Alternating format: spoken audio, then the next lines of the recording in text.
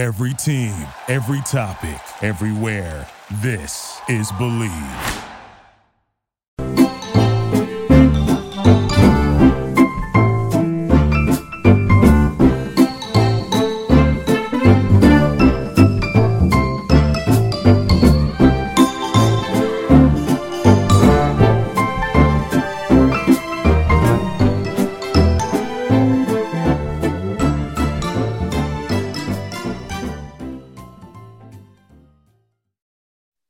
BetOnline, the fastest and easiest way to bet on all your sports action.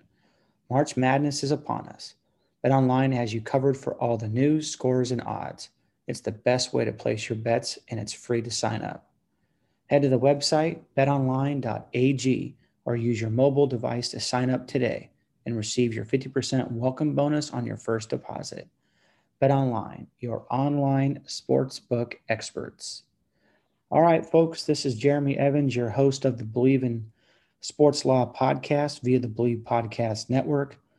Always appreciate you listening in. This is episode 13 of season 3, and we have a very special panel for you today. It's a part of the Cal State Long Beach graduate program in sport management that I teach in. And it is 3 special guests. We have Matt Lee, who is does sports sponsorships at Instagram. We have Terry Carson, who is the Associate Director of Compliance at UCLA Athletics. And then we have Carly Tower, who is the Client Services Coordinator at Altius Sports Partners. So this is a class that I co-teach as an adjunct with a colleague of mine at the Rose Bowl in Deaton Brosino. So hope that you enjoy this week's show. And again, appreciate you listening in. Welcome, everybody. Glad to be here. So I want to make some quick introductions and some big thank yous for the folks who are here, including the students. This is a part of the Cal State Long Beach Graduate Sport Management Program. So we have Carly Tower, who is the Client Services Coordinator at Altius Sports Partners. Then we have Terry Carson, who is the Assistant Director of Compliance at UCLA Athletics. And then we have Matt Lee, who handles sports partnerships at Instagram. So Matt, Terry, Carly, thank you so much for being here. I know, Carly, you're on the East Coast, so you're 3 hours ahead, so it's 9:00 p.m., which is normally Deaton's bedtime. And then we have Matt. You're on the East Coast as well, right? I am on the East Coast. Yep. Okay. All right. So we apologize in advance, but appreciate you being here. So Matt, Terry, Carly, really appreciate you guys coming tonight. I'm going to start us off with a quick little icebreaker, which I hope is somewhat funny, but if the jokes are bad, Deaton wrote them. I'll blame them on him. So college athletes earning a living has really moved from being taboo to mainstream. So what has changed and what is changing? And maybe Carly, start with you. Yeah, absolutely. So to give another kind of facet of my background, I'm a recent student athlete. I played Division I volleyball at Dartmouth. And so my answer to this question is kind of through that lens. And, I think the college athletes now, the movement for them to be able to make a living is really stemmed from the kind of digital native generation and people being online on social media and knowing that platform so well, like the back of their hand. It's so natural. The opportunities are there. We see them all the time. And now for college athletes to want to take advantage of that and use their platform, whether online or, in person in different events, I think that really is one of the driving factors for why this has moved from kind of a taboo subject to really mainstream and something that's expected now. Right. No, thanks, Carly. I appreciate that perspective, especially from the student athlete point of view. So Terry, let's go to you and talk a little bit about your perspective and sort of how you see this and sort of what's changed and what is changing with regard to sort of name, image, and likeness and social media.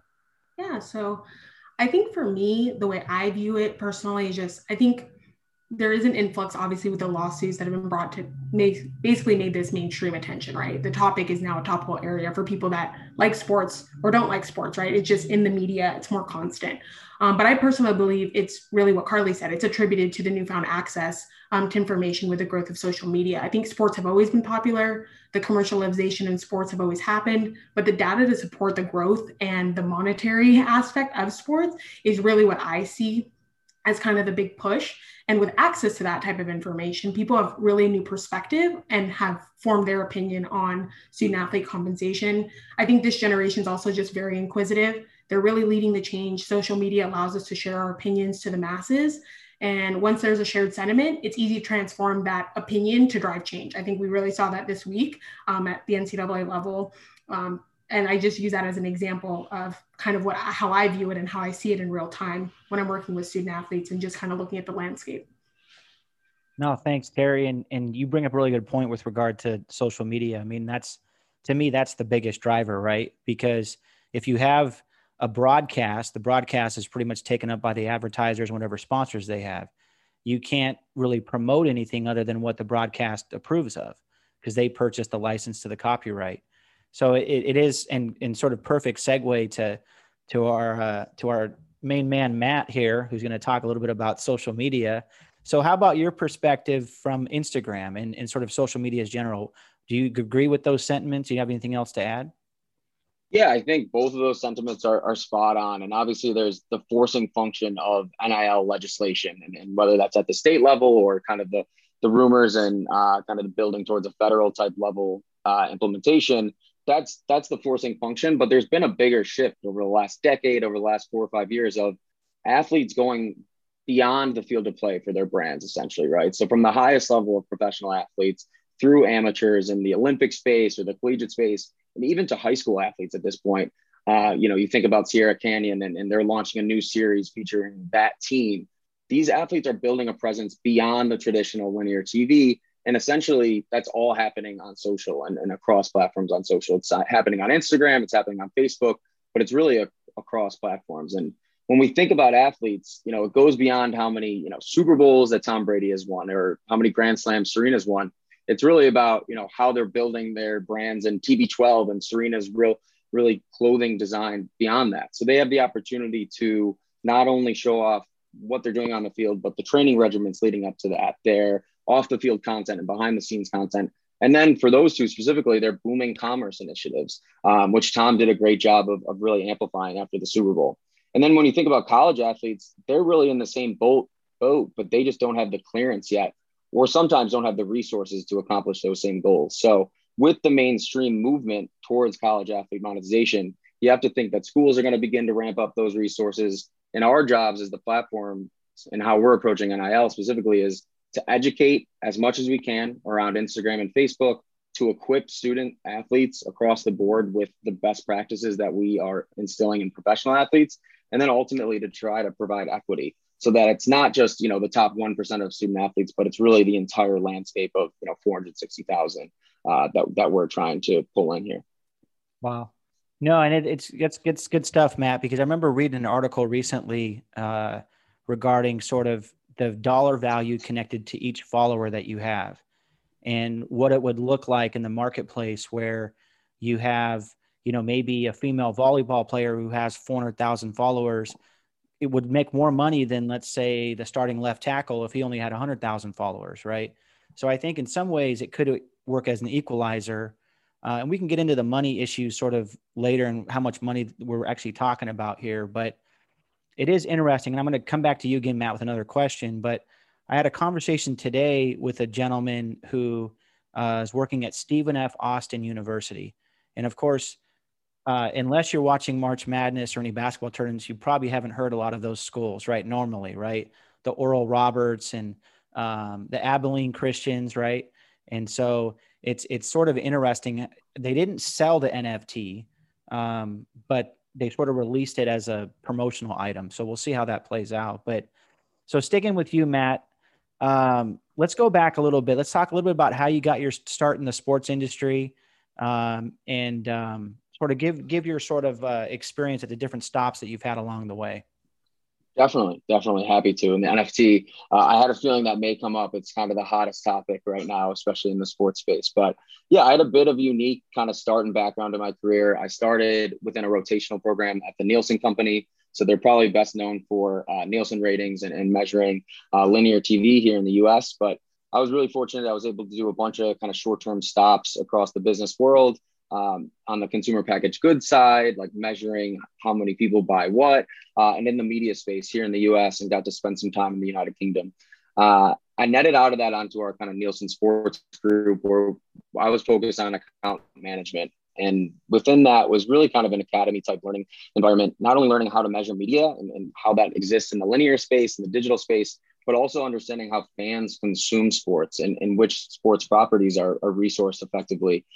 So I had a mix of kind of brand and league exposure there.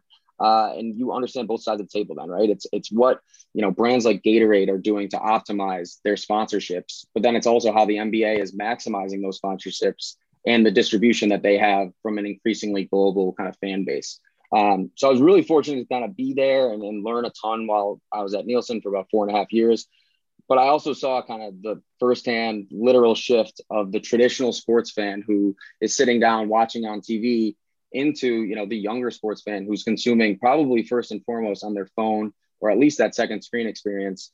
So naturally, I kind of gravitated towards that digital space and was fortunate enough to join Instagram about 18 months ago. And that's where a lot of that second screen consumption occurs, and learned a lot since then as well. Oh, that's great, Matt. And it's so funny because we connected on LinkedIn, and that's how we got the conversation started. And it was literally like we connected, and then I think you sent me a message and we were like, we should chat. And I was like, yeah, we should. There you go. I think I listened to one of the podcasts, and that's what drew me in. So always trying to stay up to abreast with the latest industry stuff. So yeah, I love it. Now, same exact thing. And it's a good lesson learned, right? Because when you stay up on things, it's I think it opens a lot more doors for you when you know sort of what to talk about, what to look for. So Terry, same question to you. Kind of give your background a little bit. We've been friends for, I don't know, I guess 5-10 years now. Maybe, I don't know if it's been that long, but we'll just say for the sake of the podcast, it's been that long. So just tell everybody sort of a little bit about your background and your stops at each place that you've been. Absolutely. So, just starting with how I got into the sports industry, truly landed my first job working in sports, working for the San Diego Padres. When I was an undergrad, I was on the pod squad. I was on the brand ambassador for the team, doing community outreach, pregame, in-game entertainment at home games. I took a gap year from my undergrad to law school, and I continued to work on the pod squad during that gap year. But then I worked as an associate at Sports One Marketing for Hall of Fame quarterback Warren Moon, CEO Dave Meltzer. Excellent people, loved working there, selling sports sponsorship. Not an area that I was interested or knew anything about, truthfully, and from my undergrad, but it was an amazing experience and really kind of gave me an opportunity to work in an office setting and see what it would be like to work in sports, right, in a more traditional aspect, something that I could maybe grow. I decided from there I was going to attend law school. I didn't really have a path yet on what I wanted to pursue, very similar to a lot of first-year law students going into it. But I knew I was interested in sports entertainment and wanted to try to learn a little bit more about that. So following my 1L year that summer, I took coursework at the University of Oregon Law School at their Summer Sports Law Institute. And one of the weeks was dedicated specifically to NCAA compliance. After hearing from former members on the committee for infractions and learning about the role of a compliance officer at NCAA institutions, especially for people with JDs as like an avenue to use your degree, I was really interested. So I landed my first internship at the University of San Diego Athletics the summer prior to my 2L year. And I also had the opportunity to work at the PGA Tour by way of the Farmers Insurance Open and for the MLB at the MLB All-Star Game in San Diego. I really enjoyed both of those experiences, obviously not related to compliance, but it kind of also reared me back into realizing I really enjoyed working at USD, and that was probably something I wanted to pursue as a career. So I continued working at USD during my second and third year of law school. And then after that, once I was finished with law school, I knew I was heart set on compliance. I remained in contact with the former SWA at the University of San Diego, who became the AD at Seattle University. And I got really lucky and a job opened up. So I took my talents to Seattle and I became the assistant director for compliance and student athlete services.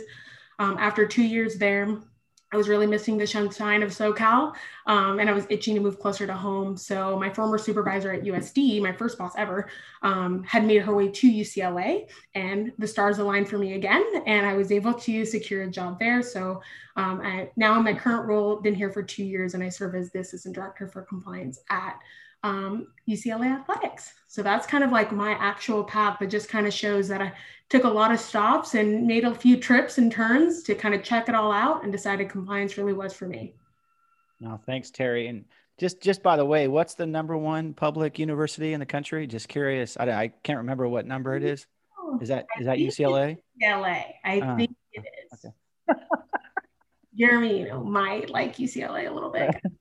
I'm sure he said that on the call probably previously. Yeah, I'll put UCLA 1A, and I'll put Cal State Long Beach 1A too. Like, it's right up there. I like that. Love it. Yeah, I'd see Deaton likes that too.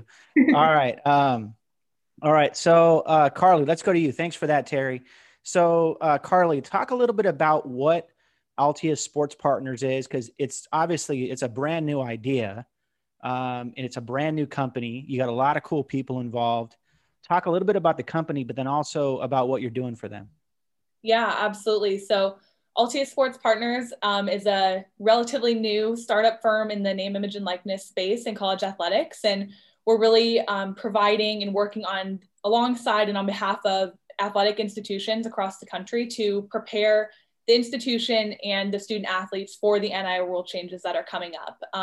We're working, like I said, on behalf of the institution. So we're not a marketplace, or we're not pairing, student athletes to NIL opportunities, but we're really bringing education in a really holistic sense beyond just social media and personal branding, but things like, financial literacy and opportunity management, and what does it mean to be a professional, and how do you show up at an event or start your own business if you want to be an entrepreneur. So really bringing holistic education to an athletic department, and then working with their coaches, their student athletes to implement those educational programs now through what we do know about, where the rules may land, and kind of laying the groundwork. And then once the rules go live, hopefully over the summer, we'll see how that goes, going more specific into there. So my specific role within Altius as a client services coordinator is working very directly with our client schools. We've got LSU, Texas, and South Carolina, and a few others that will hopefully be announced here before too long. Working directly with them to, first of all, plan the programming through their department. Some folks are doing it through their compliance department. Some are doing it through student athlete development. Working with them on kind of creating the plan and laying the groundwork, and then, putting together curriculum packages and getting everyone up to speed to what we know now, and then ready to roll as soon as the rules are live. So it's a very hands-on process for all that we do with our clients. And it's been a lot of fun to be in such an emerging industry, or an emerging facet of the sports industry. Everything is different every day, things change quickly. But it's, part of the fun of it, and part of being in sports is, there's a lot happening. So that's a little bit background on Altius, and then my role within our company. No, that's great. And then appreciate that. And I'm sure the listeners do too, because, it's one of those things where if you haven't done the research, you might not know. Right. And so, and you guys have signed up some huge partners. I mean, LSU as a university, University of Texas as a university, and of course, University of South Carolina. And then you've also got the women leaders in college sports as well. So, it's and you guys got a fantastic board with Oliver Luck and a few other people involved there. And so talk a little bit about your background. So the same question I asked Terry and Matt, sort of how did you get to ASP? I know you had some pretty cool stops, even at Dartmouth. Mm-hmm. Yeah. So Altius is my first official post-graduation career stop. But while I was in school at Dartmouth, had several internships at various places within the industry. I worked for the Orlando Magic. I'm originally from Orlando. So I worked for the Magic as a premium guest services representative. And so through that, was interacting with fans and kind of creating the whole fan experience at the premium level. So, the suites and things like that, and working with some of their events that they had. I also had an internship with the NFL Players Association, which is where I met Casey Schwab, who's the CEO and founder of Altius. That was 2 summers ago now. He and I connected there and stayed in touch. There I was with the former Player Services Department, so working with retired NFL players on everything they needed from, events that were happening with other players in their hometown to if they had a financial or medical emergency, kind of figuring out and helping them with aid and things like that. And then also I worked within the Dartmouth Athletic Department while I was a student athlete and after I finished my playing career with the fundraising and external relations department. So a lot of alumni outreach and, also events on campus. And through all of those stops, I really clarified what I'm most excited about in the sports industry, which is kind of the helping people aspect and being with athletes or fans off of the field and off the playing surface. And I think with NIL and what we're doing at Altius, it's so, it fits in perfectly, and it perfectly aligns with how kind of my stops along the way and how this is going to really transform a student athlete's life off of the court, off of the field. So I'm excited about that, and landed up at Altius, as I mentioned, through my kind of connection and just staying in touch with Casey as, he was forming Altius, and I was nearing my graduation. Stayed in touch, and like Terry said, the stars aligned and wound up here. So, yeah. Love it. No, thanks for that, Carly. I saw Casey tweeted something recently. Casey's always worked for a company. It was Fox Sports, I think, the NFL Network, the NFLPA, and then now he's an entrepreneur. And he posted this great quote the other day where he said, entrepreneurship is something a lot like standing on a diving board. Until you jump off, you really don't know how it is, or something along those lines. Right. And it's so true. And you were exactly right. I mean, all your steps that you followed along the way have set you up perfectly for this opportunity. Right. So I appreciate you sharing that. So Matt, let's go back to you for a bit. So you've obviously got this great job as sports partnerships at Instagram, just looking at Instagram all day long and hanging out and doing partnerships, but it sounds cool, right? But tell us a little bit about what you do in that current role.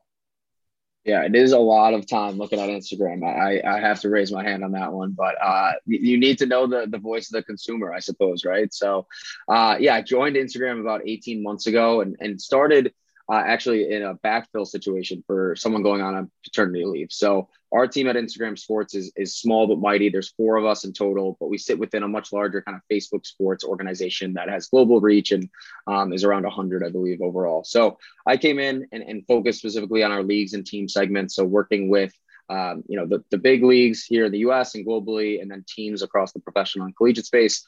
And really when I first started, was really just trying to add value wherever I could. So relying on my background at Nielsen, my Excel skills at some points, my keynote skills, just to try to add like a data-driven type focus to any conversation we're in. And then obviously when the paternity leave ended, my role has kind of shifted since then and away a bit from leagues and teams and into the emerging athletes and what we call our sports creator space, which are those who are creating content for Instagram, but they're not necessarily professional athletes, but they're extremely skilled at sports. So the best example is probably the Professor, who's been around for 20 years at this point. And I used to watch him when I was a little kid on the And One mixtape tour. And now he does everything that he did back then, but on Instagram.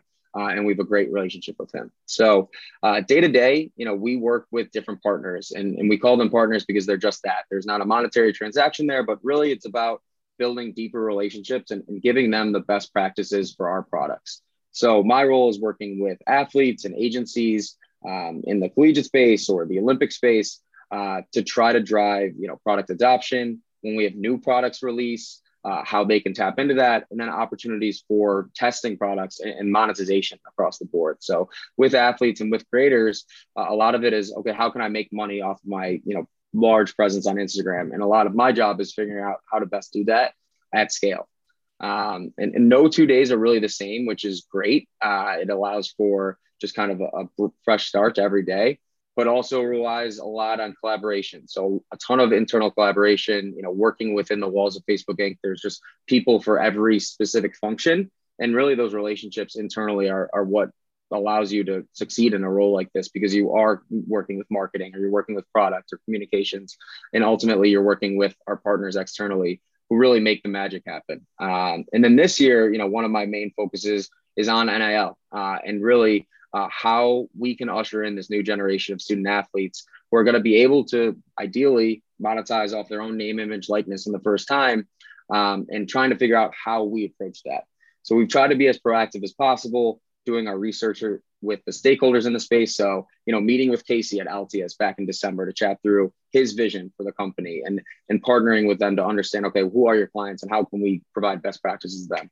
Working with others in the space, like an open doors or influencer, working with schools themselves. So whether it's the compliance department or it's the athletic department or the coaching staff, how can we teach the teachers about our platforms so that they can then in turn teach the athletes? And we really are just trying to best understand where Instagram and Facebook need to play so that we can provide that education within it. I think right now, 99% of collegiate athletes are probably on one of our platforms, if not multiple. But my role is really to try to upskill that presence, take it from just, I'm posting a story every other day into, okay, you're making a monetizable or a meaningful presence on Instagram. And it's really starting from scratch there and trying to do it in a way that's equitable, as I mentioned on the top, because I can't just be the top of the top. It has to be every athlete. And we've seen examples from, female volleyball players, like you mentioned, all the way through, someone like Trevor Lawrence, who was a superstar by the time he was at the end of his freshman year, and really everyone in between. So that's kind of the role. And like I said, it changes every day. And with a product like Instagram, it's kind of a forcing function to change it because the product is changing every day, as I'm sure you're all acutely aware and thrilled with. Right. Yeah, I get updates every day. You change this feature, change this feature. Although now you can message on Instagram and Facebook in the same messenger app, or does it? So that was kind of cool. Depends who you ask, but yes, that is right. one of the new features. So like, it's funny because I didn't follow one friend on Instagram, but then I got a message from them because I follow them on Facebook, or we're friends on Facebook. And so I had to approve of the message to come into the box because it wasn't, anyway. But that's a fascinating role, Matt, because it feels like you do business affairs on one hand, but then it's like client development, but then you also have to know your product really well. So it just sounds like an awesome role that you've got there. So that's great. Terry, let's go to you, and to sort of Matt's point about it really takes everybody to get this done, right? Because you need the platform, you need the schools to be on board, and then you need companies like ASP to come in and sort of manage some of that stuff. And we can talk about what model is best a little bit later on and how that's all going to play out. But Terry, what are you currently doing at UCLA, and what are some common issues that you come across in compliance? Yeah. So, I mean, just to answer your second question, doing compliance in a pandemic, 0 out of 10 would recommend. But outside of that, as a compliance officer, my job is to educate, monitor, and enforce the NCAA conference and university regulations. I directly support women's gymnastics, baseball, and the men's soccer program as their dedicated compliance liaison. And I basically assist with all matters compliance, whether that's submitting waivers, managing interp requests, conducting rules ed meetings, the checks and balances from like a monitoring perspective, essentially, whether that be going to practices or games, doing the pass list gate, like we mentioned earlier, to checking CARA logs to make sure we're in our time. I'm sure Carly's familiar with the student check on the CARA logs for the hour breakdown for each week. And then I also act as the lead for our National Letter of Intent program, the NCAA transfer portal, and our roster management systems. But every day is different. And I think even the days that I think I have a plan and I think I know it's going to happen, there's always a potential fire that you have to put out because things happen, right? Student athletes do something, coaches do things. The rules really are so expansive that they do touch so many areas of the department that you just never know what you're going to be running up against. It kind of just depends on the year. You can kind of focus on different areas, right? If the NFL draft's coming up, you're thinking about the draft. If you are in summer, right, you're thinking of summer access and care activities, voluntary activities, things like that, financial aid, whatever it may be, you can run the gamut. But it just, because compliance has a touch point with so many areas, obviously my time can be consumed in different areas depending on what the flavor of the day is. But obviously in the last year, outside of the pandemic, NIL is obviously another area, constantly researching, seeing what's out there. And then, obviously kind of in a pause right now because there's no updates on the proposals at this point, hopefully very soon. To talk about our newest sponsor, eBay. Whether rare dead stock or the latest release, find the exact shoe you're looking for. As the original sneaker marketplace, eBay is a place to go to grab the pair you've been eyeing. With eBay's authenticity guarantee, your sneakers are meticulously inspected by independent professional authenticators. A team of experienced sneaker authenticators verify the box, logo, stitching, and dozens of other inspection points. Each sneaker also receives an authenticity guarantee tag that includes a digital stamp of authenticity. It also protects sellers with a verified return process. And for sneaker sellers out there, eBay has eliminated the fees on sneakers of $100 and more, making it free to sell your collection. So go to ebay.com/sneakers today. eBay, the world's best destination for discovering great value and unique selection. No, that's great, Terry. You know, it's funny. We had an athletic director on at an event in the past, which I won't name. And it was funny because the sort of point was brought up by this athletic director that if they did not receive a complaint or an inquiry with regard to compliance at least once a day, then there was something wrong. Meaning that like it was her job to make sure that if things were wrong, she would know about them. And that the issue is not necessarily that things go wrong, it's that you have to try to find ways to fix them or to make them right. So I love what you do. And it's so cool how when sort of we envisioned putting this together, I didn't really sort of think that it's kind of interesting how all three of you could conceivably work together at some point and probably will. You know, it's so to Matt's point, I think that's terrific how it's worked out that way. It makes us look like geniuses. So, you know, I think we're good there.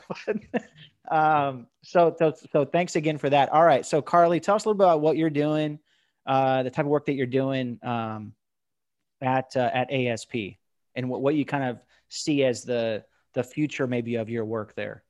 Yeah, definitely. There's a common theme between what Matt and Terry said and what I'll say, that every day is different. You never know what you're going to get.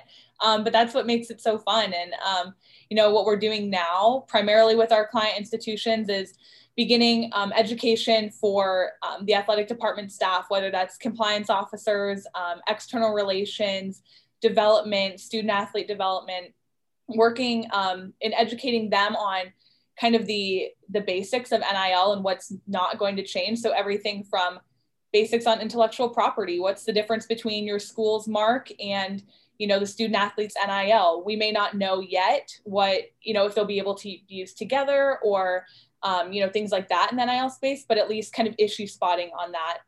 Also beginning, you know, proactive conversations with corporate partners of schools and talking about making the pie bigger and how there will be new opportunities for all parties. So beginning those conversations at the athletic department level. We're also beginning with coaches and student athletes, similar types of education, and really just making sure that the groundwork and the foundation is laid so that when we're ready to go live, we're ready to roll. But it's true that every day is different. You never know, you know, what might come up, you know, like the NFTs has really blown up. So a lot of what we're doing now with our partners is educating them on what that means, first of all, and how it's going to impact the NIL space and college athletes. So anytime there's something, you know, new, that's our role as Alti is to kind of come in and advise and educate and bring everyone up to speed on where we are now and where we're going. And then as, you know, the rules go live, like I said, that's when it's really go time. Love it. Now, Carly, so let's talk a little bit about that, right? I know we don't have a crystal ball here and we can't, you know, we don't know, but if you could take a guess, I mean, I sort of see that we probably have at least 3 models we could go with. And if not, there's at least going to be 3 sort of compliance issues we're going to have to deal with, right? Mm-hmm. On the one hand, you could have a federal model that says, okay, Congress has passed this law and this is what it is. There's a threshold across the country. So you have that, then I guess you have maybe each individual state passes something. And then I guess the third is maybe that NCAA is going to have its rules or requirements, right? So what do you kind of foresee as the right model? You know, and again, I'll give the example of the Fair Pay to Play Act in California, right? Which is a true sort of like open market capitalist sort of model where it says school has nothing to do with it. you're restricted on certain deals. You can't compete with the school. You can hire an agent or an attorney or both. And that's pretty much it. You pretty much open market, open season, right? So what are your thoughts on all that? I know it's a big intro, but so yeah. Yeah. It's like you said, no one has a crystal ball. That would be very nice, would make all of our lives so much easier to know what direction this is going to go. But part of the value that we're bringing as a company is to keep our eyes on and our hands on where things are developing, so that our clients at their institutional level can focus on their campus, and we can kind of advise on where we're seeing the trends. But right or wrong, something that we talk about and I think is really interesting with some of the state and federal proposals is that there's not a whole lot of guidance when it comes to what, for example, a compliance department will or won't be able to do. That's kind of, quote unquote, inside baseball. And that's just something, if you're not working in athletics, you just might not understand and know how to frame in a legislative context. Whereas an NCAA proposal, for example, can touch on those things a lot more specifically. So, I don't know for sure where it's going to land and, what will end up being right or wrong in the space. But I think there's a lot in the first 6 months, year, 2 years that's going to need to really be fleshed out. And everyone's going to, I think, need to have a little bit of grace and a little bit of flexibility to, adapt as, whatever gets laid out and whatever ends up going live as the rules and the regulations. It's going to be a learning curve for everyone, no matter where it lands. So we'll see. Hopefully there's a little more clarity as the Alston case comes out and the oral arguments are next week and things like that. But it really is just keeping all the possibilities in mind as we're preparing and hoping that there is, in my opinion, hoping that there is some guidance and some guardrails in clear cut what the institution can or can't do and being involved in the NIL space. Right. No, that's good stuff, Carly. And it's interesting because, ASP has centered itself as really in a great spot, because ultimately wherever it goes, you can service the school, you can service the athletes, whatever it is. Right. So I think it's great that way. And if you look at the marketplace, you have Overtime Elite League coming out, you have Professional Pathways program, all these different things happening that are allowing for, sort of athletes at a younger age to sort of make money. And it's going to be interesting. And, a couple of the things, and going to you, Terry, on this next question, some of the restrictions that I've heard with regard to legislation is, well, maybe you have a rule that says money has to go away in a trust and the player can't make it, over a certain amount of money during college, or maybe the money is put away until they leave college, or maybe they're not able to endorse, let's say cannabis products or alcohol products, right? Stuff that maybe California legislation is not going to talk about, but maybe NCAA stuff will. So kind of maybe your thoughts on some of that. And then also really the same question as to where do you see some of this going? If anyone on this call knows, that'd be great. Send me a LinkedIn message. If you think that'd be great as well. It's so hard to tell. Again, if I knew, I'd be so happy. If I felt like I knew, I had a real pulse on it, and I felt like I was like inching towards what I thought would happen. It changes so much every day. I think there are so many impeding factors. And the thing with the law, right, even NCAA legislation or federal legislation or state legislation, it is slow moving. And we're talking about social media, right? It's changing all the time. Like, if a lot of the opportunities are happening in that avenue, like, how can any of us really know how that's going to play out in real time, right? The practical application of the rule is the most difficult portion. I think Carly hit that on the head. Like, for someone that works at the institutional level, it's one thing to see the black letter law. It's another thing to apply it, right? I read the words and I understand them, right? But I don't necessarily know how they're going to play out in real time, especially because there are so many different evolving changes to social media, right? TikTok blows up this year. There's going to be 14 different social media platforms that do 14 other things I haven't even thought of yet, right? How are we going to adapt to those types of situations that maybe the legislators at the NCAA level or federal or state have really thought through? Because we're thinking really of traditional models and like touching on the social media aspect, but there's just so much to build out there. So I don't necessarily know that I could see it going one way. Obviously, I hope there isn't going to be a state patchwork. That's not great across the board if you're thinking of the NCAA as, trying to serve 300 plus universities equally. And, again, obviously thinking towards amateurism and you want to have competitive groundwork across all schools in that way. But it's so hard to know how it would play out and like how every institution works through. UCLA has the UCLA marks obviously carry a lot more weight than some other schools, right? So you think of, that's probably a non-issue at a mid-major program that if you put that logo on something, no one's ever going to recognize it, right? Probably doesn't matter at that school, but a school like UCLA, we're obviously going to enforce those really harshly, because we would for any student, not just for a student athlete, we would do it for anyone that walks on that campus. There's a value to that. So I think that's really important. It just, every school is going to have kind of different facets, right? We work with a lot of Olympic student athletes. A lot of our student athletes are also just very talented, not just in sport, but in life and other talents. And, some of them probably choose LA because of the market, right? They want to be models, actresses, singers. They want to pursue those opportunities. And we work with them every day.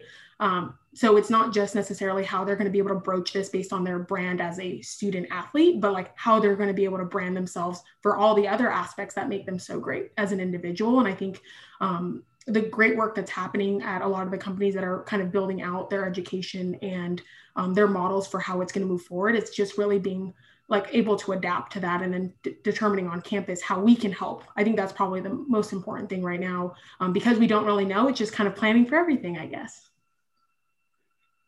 Right.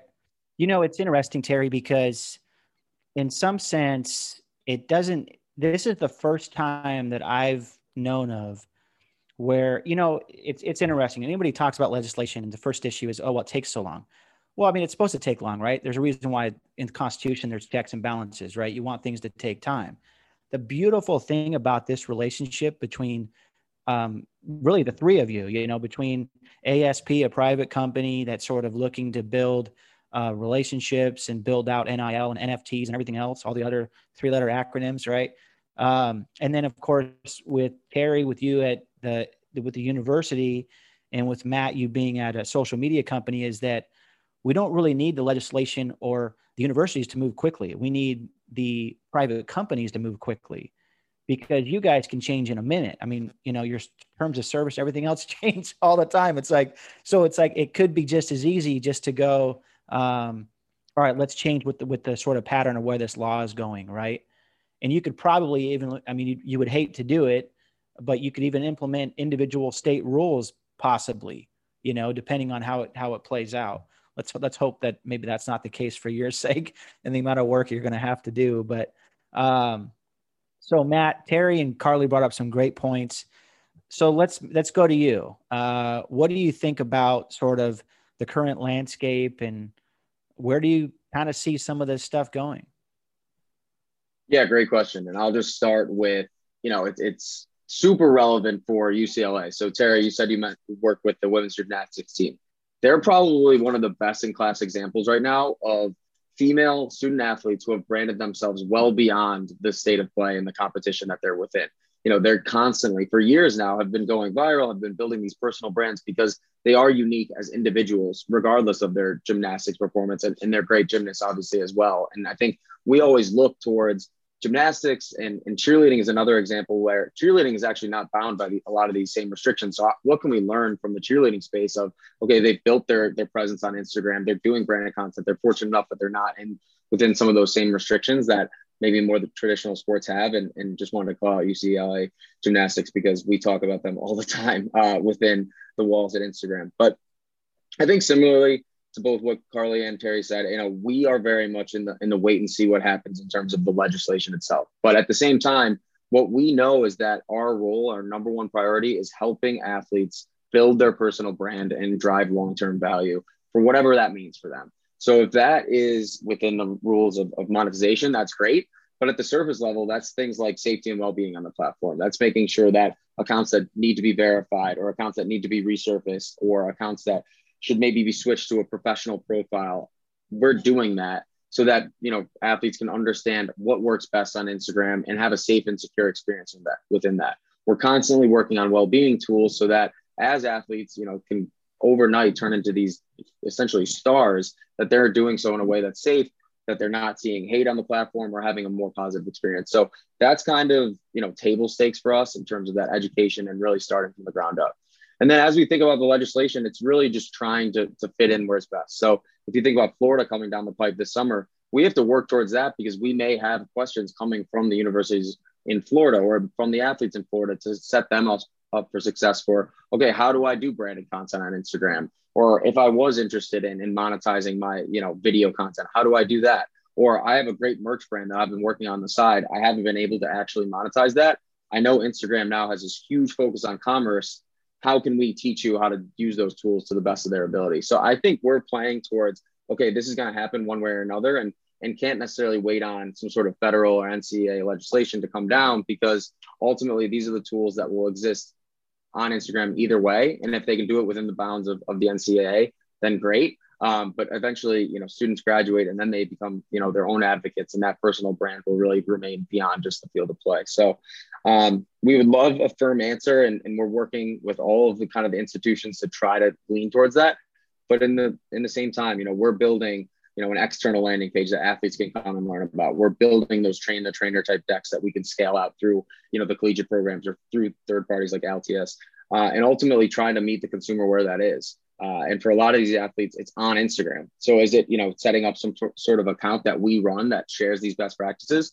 That's really tough to do and requires a lot of resources. But if that's the best way to get the message out there to 18 to 22-year-olds, it's something that we're going to have to do, because we know that a lot of students aren't going through and reading through PDFs or PowerPoint documents that we may be more comfortable with just because we're in the professional world. So a lot of different things, but it's super exciting. I think, we have a pretty strong task force across the company, and a lot of what we're focused on is raising that flag internally too, to say to the product teams or say to leadership, hey, this is coming. This is an influx of 450,000 users of our platforms.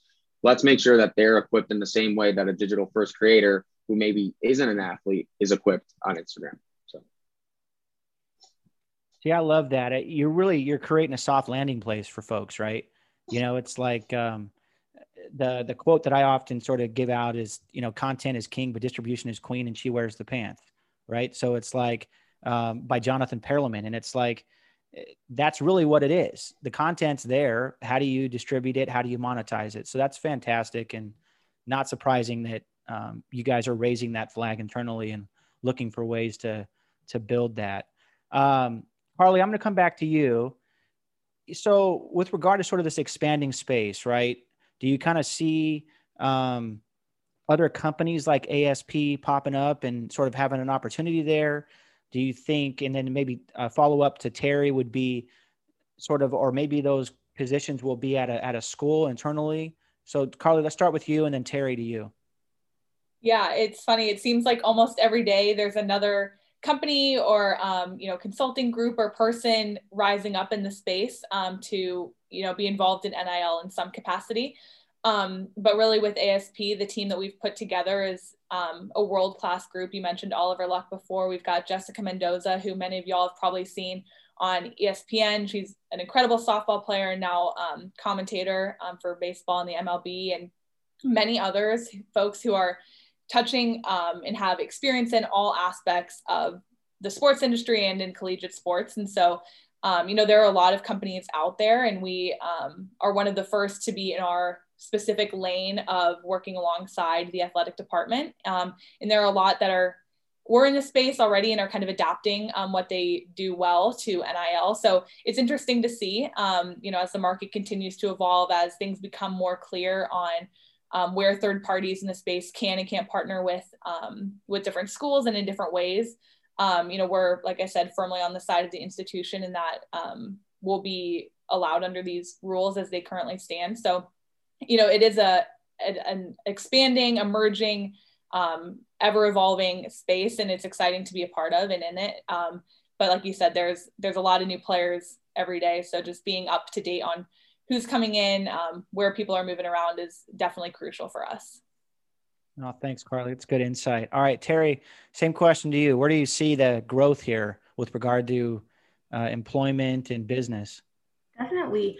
I think it's funny, at the beginning, when we were first learning of the changes, last year, kind of like building it out, have a matrix of these are the players, right? These are what the things they do, right? It's a nice little chart. That chart can't exist anymore because there are so many companies popping up. And it's interesting, even now I'll get inquiries from, students in undergrad or graduate schools that are, hey, Tara, I want to be in this space. What could we do? Right. I'm like, do you even have social media? Right. In my brain, I'm like, are you really the mover shaker in this area? Are you trying to capitalize on student athletes' ability to monetize in the future? So you kind of see it in that way, because I do believe that there is going to be a huge influx, whether it be services as it relates to what Altius does, right? Partners, I do think Altius definitely sets themselves separately because of how they're really tied to the university. And I have noticed that in the trends of other schools or other businesses really trying to market towards the student athlete experience, right? Let's elevate the student athlete. Let's make sure the student athlete has everything. But then you think on the back end, well, how are you ensuring that whatever you're putting forward on your platform is going to be compliant to not impact their eligibility? Because then there's really no purpose there, right? That's a cyclical cycle that would really put that person in hot water.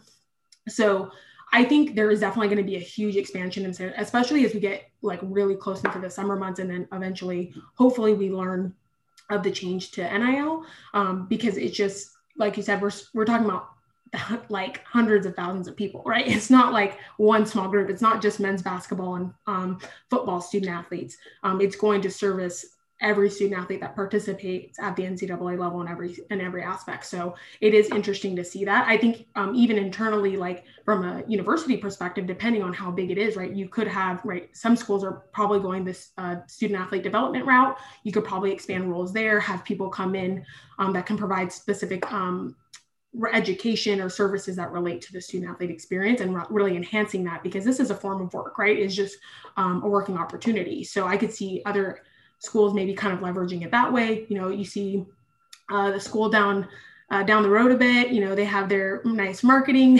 partnership that they come out with, I'm sure you all know what that one is, but you'll probably see a lot of that, right? How you could build your brand internally, right? Within the department, they'll come out with the fancy logos and tell you kind of how to leverage yourself without obviously pairing you with the deals, because that's probably not something that's going to be okay per the NCAA rules, or kind of what we've seen. There's going to be a separation. So kind of seeing schools kind of inch their way as close as they can to show that they're going to provide you the optimum experience from the student athlete perspective. But I think a lot of that is going to come through partnerships as well.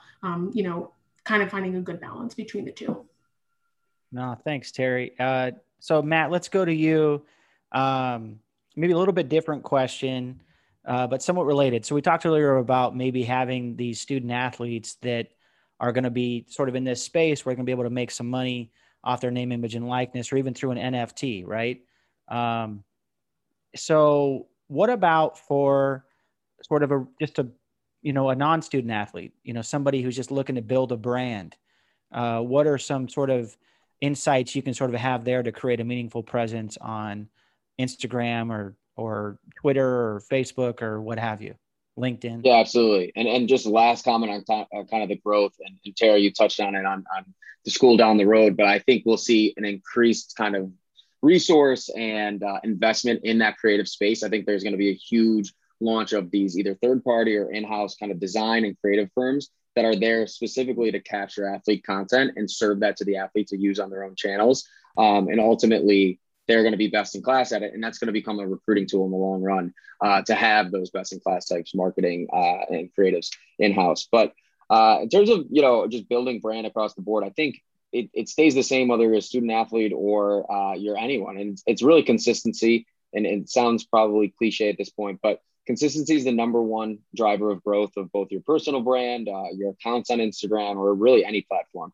I think we often hear, I'm going to be consistent. And it happens for the first 2 weeks, right? And then, it kind of dies off after that. You really have to put in the time and investment on, sharing content, whether that is in stories. And I don't mean to disparage stories by any means. That's the best way to show your day-to-day life. That's also mixing in, a feed post and not just the highlights on feed. It's mixing in reels to reach that unconnected audience. I'm sure you've all seen at the bottom of your Instagram app now, there's a Reels tab that's going to serve up content that you may not get otherwise from the accounts you follow, because it is that unconnected distribution. It's longer form stuff on IGTV. And really that consistency is how to best build that brand. We've been working really closely with Cam Newton recently because he's tried to double down on his investment. And, we had this kind of same talk with him. He has 4 million, 5 million followers on Instagram, but asking those same questions of how to stay relevant and build and grow. And what he did in March and what he's doing in March is, I think it's hashtag 31 for 31. He has his script, obviously, his kind of weird text on Instagram, but within that, he's posted every day. He shared reels, he shared IGTV, he's sharing the feed. It's his training regimen. It's his behind the scenes. It's with his kids. And that's, the highest professional athlete, someone who doesn't need to be on it every day. And he's doing it every day because he challenged himself to do so. And we've seen great results from it. His reels are killing it in terms of views and plays. And it just shows that no matter how far you've made it, still, going in and putting that time and resource into building your profile and building your brand on Instagram or Twitter or any of the platforms can drive, just incremental value to your audience and even non-audience, the unconnected that we're trying to reach with other services as well. No, thanks, Matt. So let's go back to you, Carly, and then maybe this might be the last question for us three here as we close in on the hour. So Carly, talk a little bit about where you sort of think, and then same question to you, Terry, where you think sort of NIL is going to have an effect on recruiting. One of the big issues that's been brought up is, well, if each individual state has a law that talks about NIL, that might give more recruiting advantage to another sort of school. My personal thought is it's probably not going to have much of an effect because people who want to come to Los Angeles will come to Los Angeles, regardless of whether there's NIL or NFT or any other three-letter acronym, right? Particularly the unnamed school down the road. And I appreciate that all three of you did not mention that name. So that's really nice. But all right. So Carly, same. So that question, what do you think about recruiting and NIL? Do you think that's going to have an effect on how an athlete chooses? Yeah, I think for some it will play a big role. For some it won't. I can speak to my recruiting experience if NIL had been live, 4, 5, 6 years ago when I was going through that. For me, it probably wouldn't have played a big role.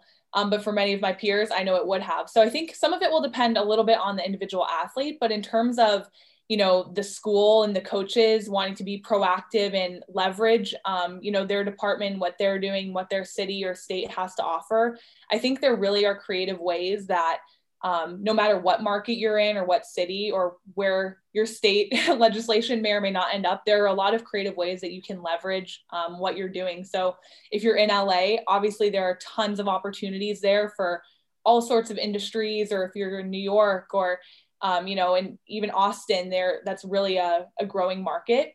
But, if you're in Baton Rouge, Louisiana, objectively a smaller market, but you're the superstar there, you're throughout the whole Southeast region, but especially within the city of Baton Rouge, all student athletes are, like celebrities. So really leveraging what you've got in your market for coaches who are going out recruiting, I think will be huge. But my personal perspective is I think for the student athletes, it will, depend a little bit on their personal, if they even want to be involved in NIL or what sorts of NIL opportunities they're looking for, whether that's from a social media and branding perspective or wanting to potentially be in a smaller town where they can make those personal appearances or go out and sign autographs. I think it'll really just depend on the student athlete's point of view, but for those who are selling their institution and selling their program, it's really about leveraging what you've got that makes you unique, no matter where you are, what conference you're in, or things like that. There's a lot that can be done.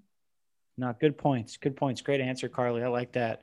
All right. So Terry, same question to you. How do you feel, is this going to affect recruiting, NIL?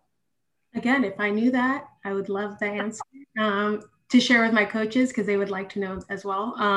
You can't really predict. I honestly am in the same position as Carl. I think right now it's the big thing, right? And I think once we burst the bubble and you're able to do it, it's going to be a huge thing it's going to have that really like new car smell, I guess I would like to call it. And people are really going to like it. And I think, again, because of social media and how big it is, it really is going to benefit the student athletes that are interested in engaging in it. But I think it's also important to know that there's like different facets of NIL, right? I know we focus really a lot on the social media aspect, but, I was recently talking to a former football student athlete from Oregon, and, he talked a lot about autograph signings. Like that's the money market for him. There's not going to be a lot of agents in his area, right? In Eugene, Oregon, but you could be the 99th player on the team and you'll still have a line of people wanting to get your autograph, right? Because in that area, you are the hot commodity. So I think, camps and clinics is another avenue. Again, you might be a baseball student athlete. You don't have a huge following on social media. You don't care about social media, right? It's not as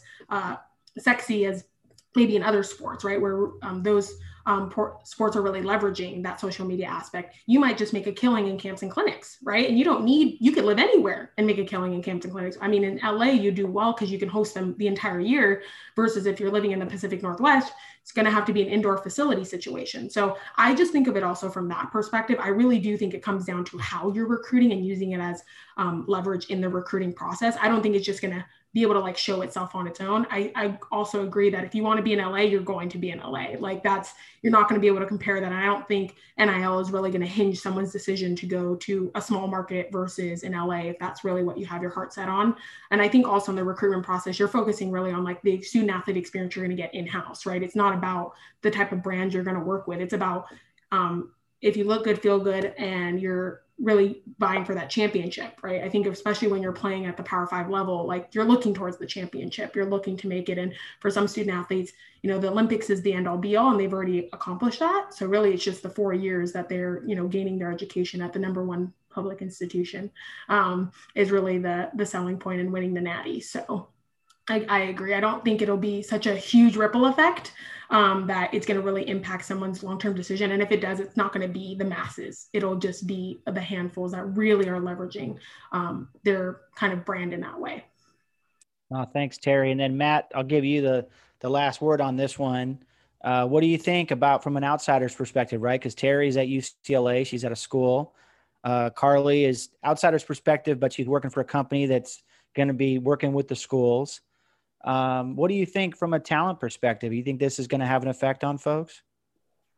Yeah, absolutely. And I think, if you think about the examples of NIL activities, our side obviously skews more towards the social and then that influencer type model or appearance for social media advertisements. But ultimately, camps and clinics, if you think about merchandise, that's something that we're thinking through a lot just because of the commerce presence that's on Instagram.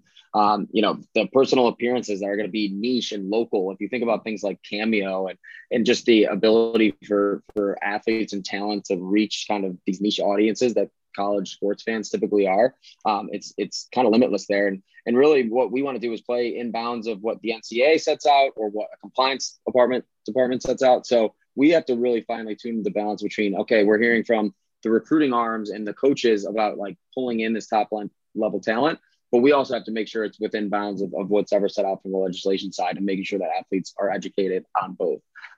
So completely agree with everything that was mentioned there. And I think our focus is more on the students and the athletes, because ultimately they're users. And that's always, where our focus will be across the board, whether it's sports, whether it's music, entertainment, or just you or I using Instagram, because it's always about that consumer experience. So the research that we've done, we've just tried to meet with as many people as possible. And I think that the toughest group to get to is obviously the student athletes themselves, because, they're balancing a ton of different things and adding on becoming experts at Instagram is just another thing on their plate. And many likely probably won't pursue that, which is completely fine. But those who do want to pursue can choose their own adventure. And that's what we're trying to establish.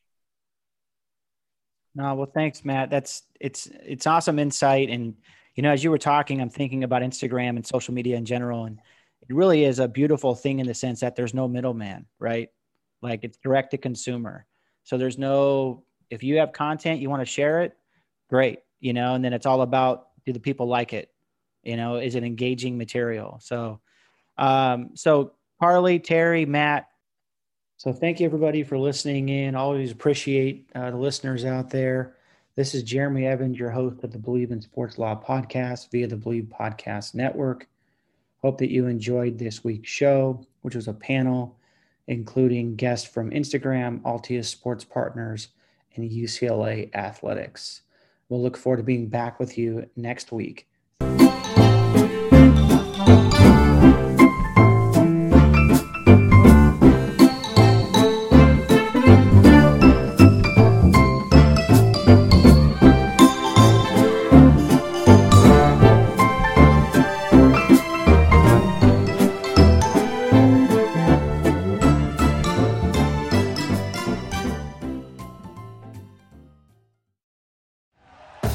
Thank you for listening to Believe. You can show support to your host by subscribing to the show and giving us a 5-star rating on your preferred platform. Check us out at Believe.com and search for BLEAV on YouTube.